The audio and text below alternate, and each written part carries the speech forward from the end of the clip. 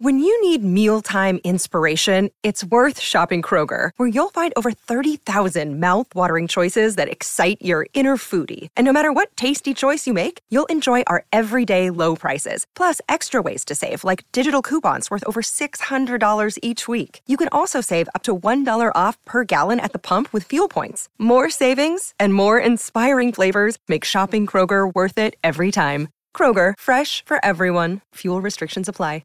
You're listening to Anita Marks on 98.7 ESPN. Nick Friedell does a phenomenal job covering all things NBA for ESPN. He's in Boston.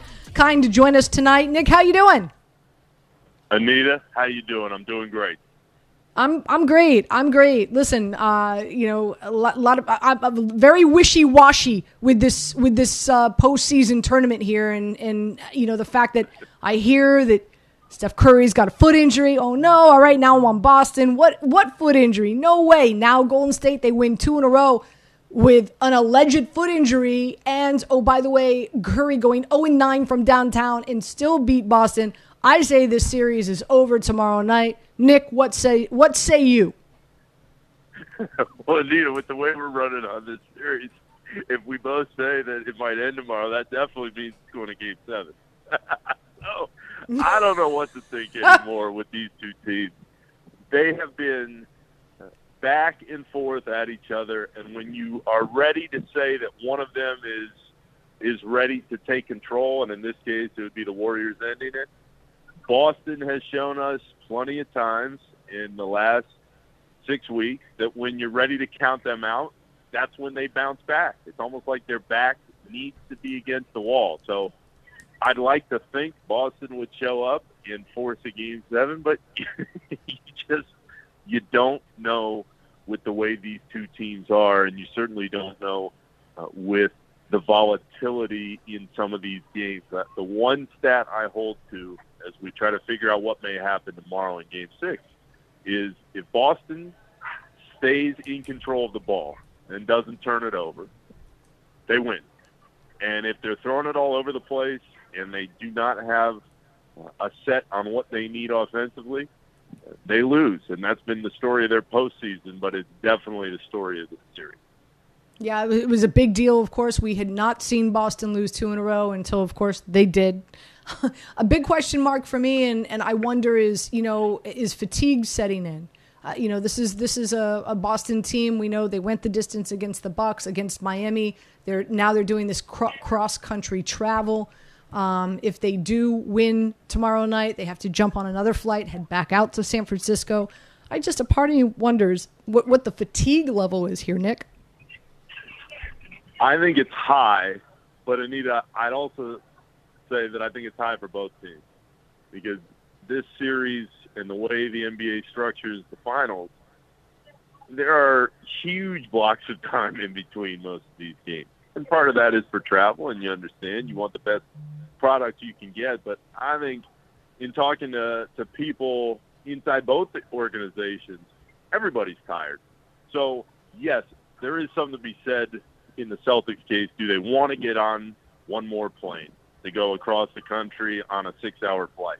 But those guys are competitors, and they know they've been in pretty much every game this series. And if they hadn't given away Game 4, this would have a completely different tenor to it. So I'm still expecting Marcus Smart and Tatum and Jaylen Brown to show up and force Game 7. But, Anita, you and I have been talking about this for weeks now. It's Steph Curry. So knowing that it's Steph and he can get rolling at any time and he gives the rest of that group the kind of confidence that he does, maybe he just decides, hey, let's end this thing, and that's entirely possible. But both of these teams are very strong-willed. They're tough. And to get to this point after this type of season, you have to be mentally strong, and they've both shown that they are that. Nick Friedell joining us here on 98.7 ESPN. Let's talk about all that's going right for Golden State, right? Like, even though Curry 0 for 9 from downtown and Draymond Green spoke to the media right after and said he was livid, so I'm expecting a bounce-back game for him. But it seems like this Boston Celtics team, they don't have an answer for Wiggins. And in the last 2 games, Nick, he's really been the deciding factor, a big reason why they've won I'm just throwing this out here. If Curry struggles tomorrow night, but Wiggins goes off and has another double-double and is a big reason as to why they win and they win the series, MVP 14-1, Nick, do you think that's going to be a topic of conversation with the writers who vote for the MVP? If that scenario happens and we see Wiggins go off for another Game 3? I don't believe so, Anita, and here's why. I think people want to give Steph that award. They've got to have a major, major reason why Steph Curry wouldn't be the MVP. And I'm with you. You're talking to somebody who never believed Andrew Wiggins ever in a million years could get to this point and could be this type of player in the biggest of games. And he has been. And it's a credit to him, and it's a credit to the Warriors culture that is in place, because I think that is crucial. They have gotten the best out of him, and he has allowed his game and the narrative that surrounds his game to change at a level that we haven't seen before for a player who's been in the league this long. Having said that, this is Steph's award if the Warriors do win. He is going to have all the push behind him. So I know that it's been an intriguing topic of conversation the last couple of days, especially given the way that Steph shot it from 3 the other night. But all the Warriors have to do in my mind is win, and Steph is your MVP. Draymond Green's mom goes to social media, expresses how disappointed she is in her son, and all of a sudden, he's scoring 8 rebounds, 6 or 7 assists. If that's all it took? Mary knows best. Anita, Mary knows best. And I know that out of all the criticism, I know that Draymond took that one most to heart.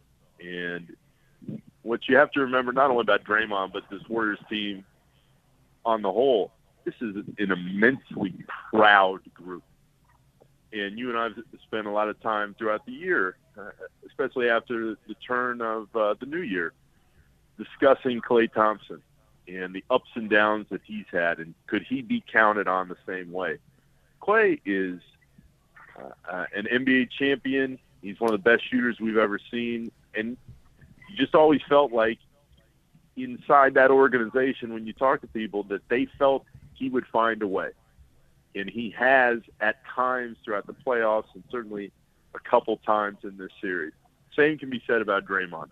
Because Draymond has won at the very highest level. He knows he's a leader of this team, and he knows that he's a guy that sets the tone for everybody else to follow, especially defensively. So he heard all that criticism, but I can promise you that his mom's tweet and whatever she has said to him privately behind the scenes, that has cut through, because for him to come out after everything that's been said and play the way he did the other night, it shows you that he is strong enough to push past the criticism that he's gotten. And Anita, you and I both know that there are plenty of guys in the league that would have heard that same criticism, and that would have been it for them as far as the series goes. Nick, appreciate your time as always, my friend. Thank you so much for joining us. You got it. You're listening to Anita Marks on 98.7 ESPN.